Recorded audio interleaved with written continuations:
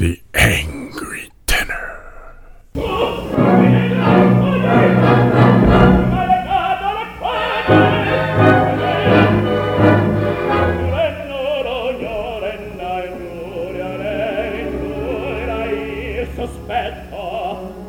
Hello, I'm your host, John Sayers, and I am the Angry Tenor. I have been doing the podcast now for a little while, and I think I'm starting to get the hang of it. At least I hope so. I just wanted to remind you that new episodes go live every Monday evening at 7 p.m. That's every Monday evening at 7 p.m., new episodes of The Angry Tenor.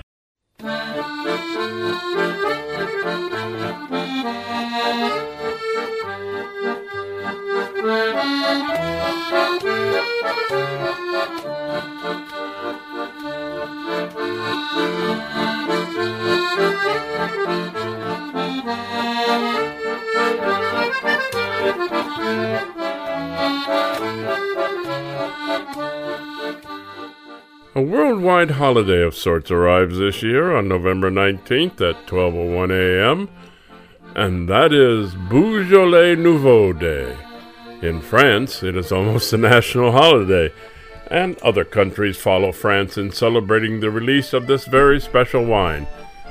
It was and is a day that I look forward to every year. The region of Beaujolais is a swath of fertile hills 34 miles north to south and between 7 and 9 miles wide. The area's 2,300 farmers produce several grape varieties, but only one, the Gamay grape, is permitted in Beaujolais Nouveau.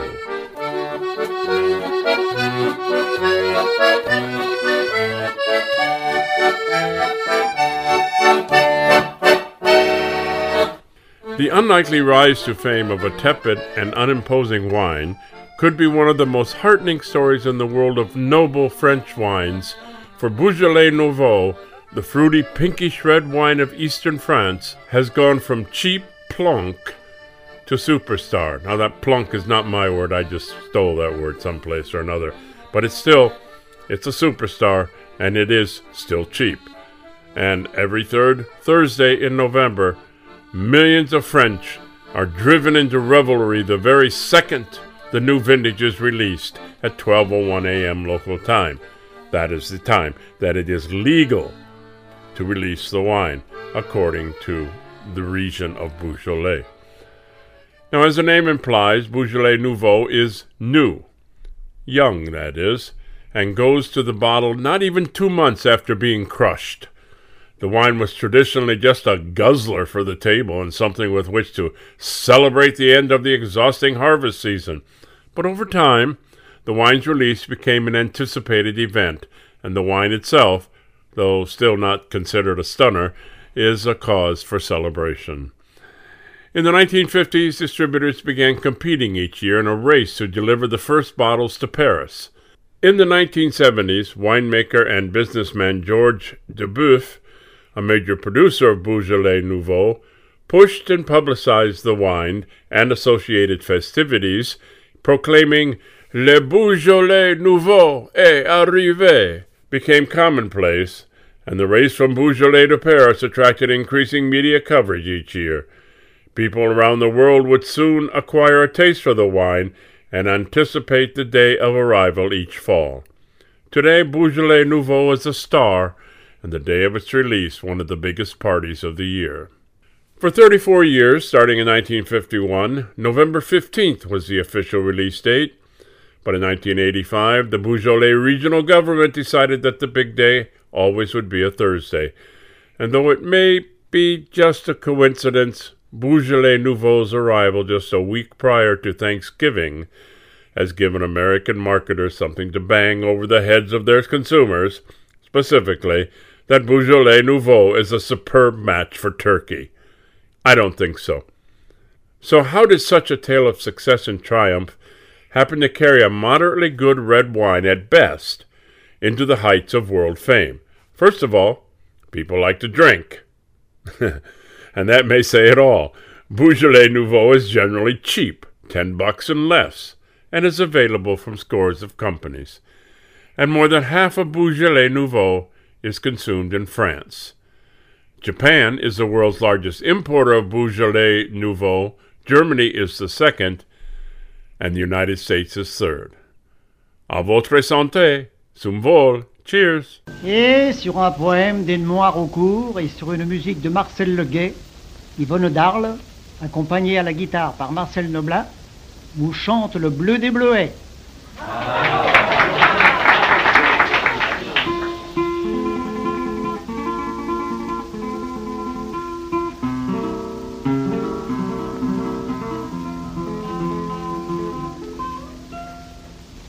Dans leurs fraises, leurs collerettes, liserons, roses et pâquerettes. J'aime le myrte et le muguet, les lilas et la primavère, mais la couleur que je préfère, c'est le bleu des bleuets, c'est le bleu des bleuets. In the heart of Montmartre, at the top of a long set of stairs in Paris, sits a tiny Montmartre country house that has been the residence of a cabaret for more than 150 years. The small main room is dimly lit with red lampshades, its dark walls covered with old paintings and drawings, and the ancient wooden tables and benches hold only about 60 people. There is a piano, but no stage. The performers sit at a table in the center of the room, where they stand and sing their songs and play their instruments. One hears everything from Edith Piaf songs to piano and accordion accompanied poetry. The performers' table starts the songs and invites everyone to join in. If you want a peek into old Montmartre, this is the place to come. And the place is the Haut Lapin à Gilles. Et c'est mon propre amour que j'aime. The cabaret and bar opened its doors in 1860 under the name of Au Rendez-vous les Voleurs, or the Rendezvous of Thieves. Montmartre was a bit of a seedy area at this time in history, and so it doesn't surprise me that there was a bar named for the thieves that used to hang around there. 20 years later, the name changed to Cabaret des Assassins. There are a few different rumors as to why Haut Lapin à Gilles was named for assassins. One version cites that it was because the walls were covered with paintings and portraits depicting famous murderers. Another version tells the tale of a group of assassins who broke into the bar to rob the place and ended up killing the owner's son in process. One thing I can tell you for sure is the cabaret gets its current name from a sign which was painted by the artist André Gille in 1875. The sign features a rabbit with a top hat jumping out of a large pan holding a bottle of wine, all with the greatest of ease. Once the cabaret debuted the sign, many Montmartre residents began to call the place Gille's Rabbit, or Le Lapin à Gille. This quickly morphed into Haut Lapin à Gilles, or the Nimble Rabbit.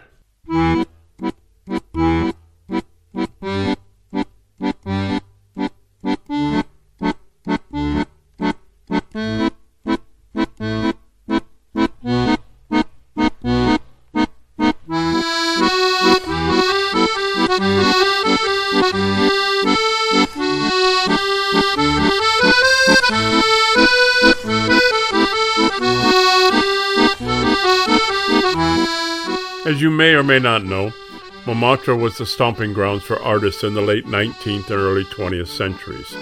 Rent was cheap, there was ample space for studios, and who wouldn't want to be surrounded by other artists in order to gain inspiration? Heavyweights such as Pablo Picasso, Amadeo Modigliani, Vincent van Gogh, and Maurice Utrillo were all known to spend quite a few evenings in Haut Lapin à Gilles, mostly discussing the meaning of art, but probably drinking a lot in the process. The artists were joined by other Montmartre residents, some down on their luck, Drinks were cheap there, and even gangsters and pimps were known to come to the bar to enjoy a few. Not only did artists hang out at La Lapin Agile, they also produced paintings showcasing the locale. Picasso's is probably the most famous, bearing the fitting name Au Lapin Agile. In 1905, Picasso presented the Lapin Agile owner with one of his paintings, not the aforementioned one. It hung at the Lapin Agile until 1912, when the owner sold it for approximately $20. Incredibly, this very same painting was then sold at Sotheby's in 1989 for the incredible sum of $41 million. American actor, comedian, and playwright Steve Martin penned a show called Picasso at the Lapin Agile in 1993. The story is a what-if tale of Picasso and scientist Albert Einstein meeting at the cabaret. Today, Au Lapin Agile continues to celebrate French music.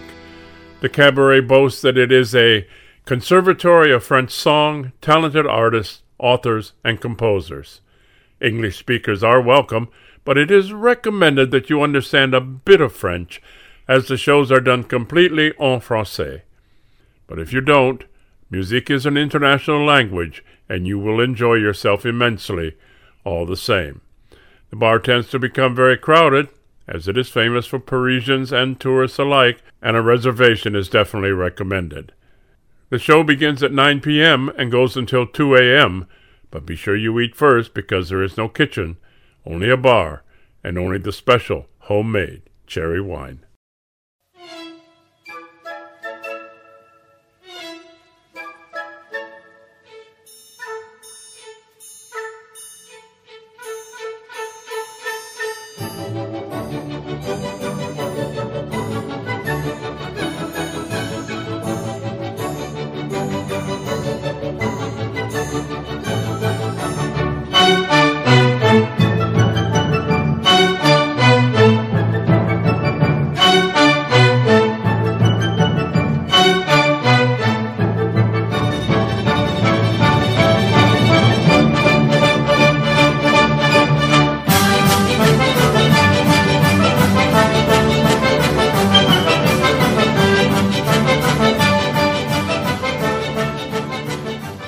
When speaking of Parisian cabaret, one must not forget the most famous of them all, the Moulin Rouge, first established at the foot of Montmartre 120 years ago.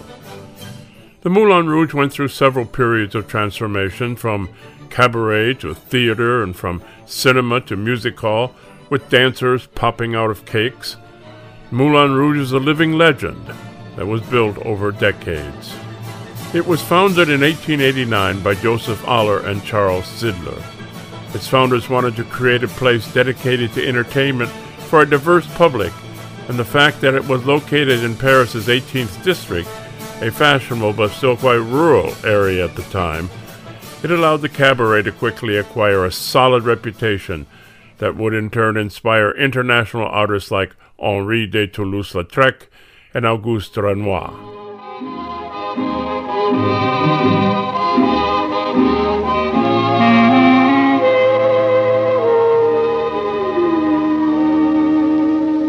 Des yeux qui font baisser les miens, un rire qui se perd sur sa bouche, voilà le portrait sans retouche de l'homme auquel j'appartiens. Quand il me prend dans ses bras, qu'il me parle tout bas, je vois la vie en rose. Il me dit des mots d'amour, des mots de tous les jours, que ça me fait quelque chose. Il est entré dans mon cœur une part de bonheur dont je connais la cause. C'est lui pour moi, moi pour lui dans la vie. Il me l'a dit, l'a juré pour la vie. At the beginning, the Moulin Rouge would throw champagne-filled parties during which famous dancers performed. It was also during this time that the world-famous French can-can was born. With an unconventional architectural style and extravagant decoration, including an elephant in the garden, the Moulin Rouge was more than adept at attracting clients who simply wanted to have fun. But 10 years after a disastrous fire in 1915 that would destroy the Moulin Rouge, the theater was rebuilt. Its 1,500 seats were turned into a dance club during the Second World War, a time when the Moulin Rouge was much less prosperous, regardless of performances by Edith Piaf and Yves Montand. The Moulin Rouge underwent renovation in the 1950s. In 1951, Georges France, proponent of the cabaret's new look, and Vincent Auriol, former president of the French Republic, would inaugurate a new and improved cabaret. Indeed, France's goal was to reclaim the cabaret's soul, a place where people had a good time and could enjoy amazing shows performed by talented artists. Shows called revues were divided into several scenes that are watched while dining. The show's 80 artists retrace the Moulin Rouge's history night after night. An evening at the cabaret must be reserved in advance, and in fact you'll find about the only way to get to the Moulin Rouge today is with a tour group, but you'll realize it was worth the effort and worth the wait as soon as you step into a splendid room where so many artists performed. Now, one question is, why is there a windmill on the Moulin Rouge? Well, while the exact reason is not crystal clear, historians believe that the windmill is an homage to Montmartre. The iconic windmill gives a glimpse into the otherworldly past of Paris, where Montmartre was once a tiny village full of windmills. Almost unbelievably, there once were around 15 windmills on the Montmartre Butte, used to grind wheat, press grapes, and materials for factories. The windmills were later converted into drinking establishments before they were eventually torn down. There are 2 remaining windmills in Montmartre today. Unfortunately, the windmill that we see atop the Moulin Rouge today isn't the one that was erected in 1889. After the fire ravaged the original Moulin Rouge in 1915, only the facade and a portion of the stage remained standing. The cabaret was rebuilt, and the windmill re-established atop the facade. But here is a fact. Moulin Rouge dancers aren't all female. The iconic image of a Moulin Rouge dancer is a slim, graceful figure of a beautiful leg-kicking woman. But what not many people realize is that the Moulin Rouge actually auditions for male dancers also. Is cabaret music still alive in Paris? I would say yes. Madame Arthur de Paul de Kock. Madame Arthur est une femme qui fit parler d'elle longtemps, sans journaux, sans rien, sans réclame. Elle eut une foule d'amour. The Moulin Rouge offers the glamour of a past that included many artists and raconteurs, but the show has gone, or maybe always was, touristy. The true cabaret of Paris's past is found at the Lapin Agile. I had a conversation with its current owner when I was there a few years ago, and he assured me it was secure, but he could not say for how long. That this may be the last cabaret remaining in Paris, if not the world, is what makes me angry. And that's the show for today. Hope you enjoyed it. Just a reminder, The Angry Tenor goes live every Monday evening at 7 p.m. Now, I would like to hear from you, so if you would send your comments to heldentenore@att.net. That's heldentenore@att.net. Let me know in your email if you would like to have this broadcast on the podcast, and I'll do it. If not, I won't. So, I'm John Sayers, and I am the Angry Tenor.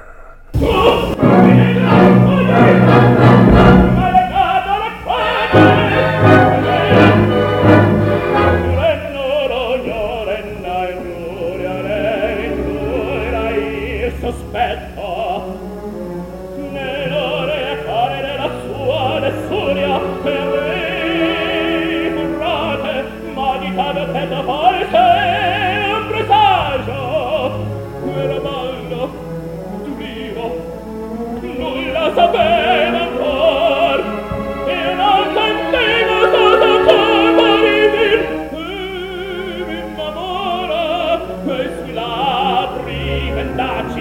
Galetti facili, Cassio, però,